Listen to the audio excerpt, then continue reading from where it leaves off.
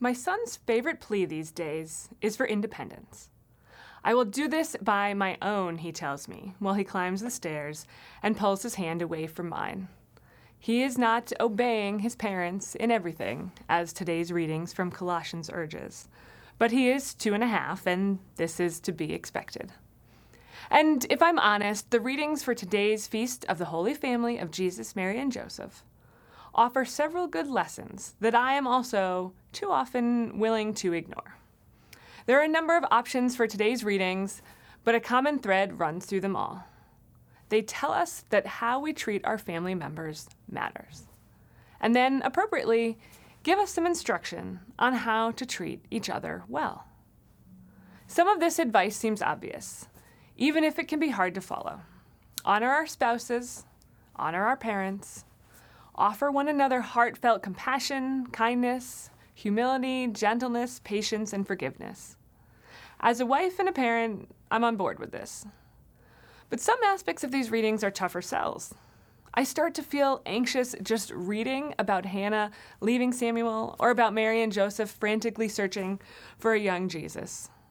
Their experiences remind us that being a parent means engaging in a constant battle between trying to provide the best for your children while simultaneously grappling with all that is out of your control. My children are the most precious part of my life.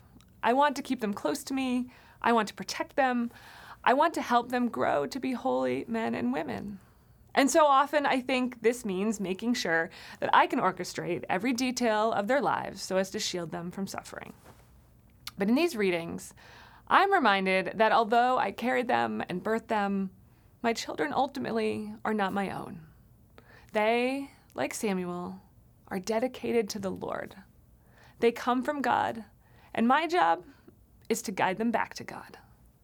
And the only way to manage this is again told to us in these readings, that over all our efforts, all our qualities, we must put on that perfect bond of love.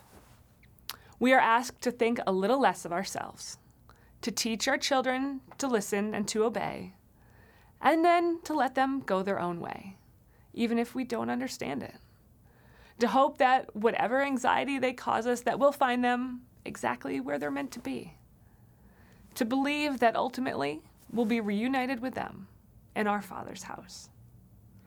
Now, another tough sell is that little line in the second reading that I often find troubling. Wives, be subordinate to your husbands.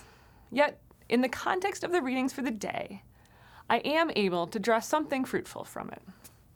If we look at the qualities required to fulfill that request, rather than the connotation of the word itself, what is simply being asked of wives is sacrificial love. And to love someone means that we are willing to decrease so that another may increase.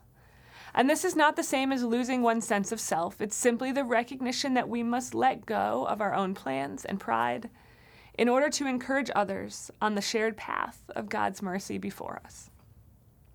And if this is what it means to love, then a few lines later, when husbands are asked to love their wives, maybe the same exact thing is being asked of them, just in slightly different words. Make yourselves less, so that another can be more. In this light, neither partner is asked to be demurely deferential or to be a doormat. We're simply asked to do what families do, which is sacrifice for each other. We work late nights to support each other. We give up jobs to be with each other. We look away from our screens, we clean up after each other, we laugh, we sit in silence, in sorrow, in solidarity with each other. And we do this with the aim of modeling the love of Christ, who sacrificed his life for all of us.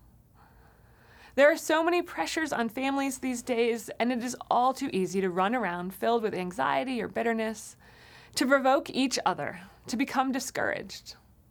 And in our grasping and searching and wandering, we long for some feeling of control.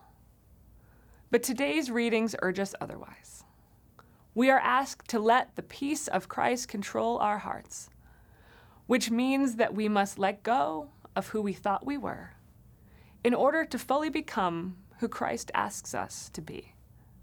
It means that we must stop insisting that we will do things as my son says, by our own, and instead recognize that all that we are, we owe to the one who keeps reaching out to us, taking our hand, even as we try to pull away, the one who guides us and stands beside us with every step that we take.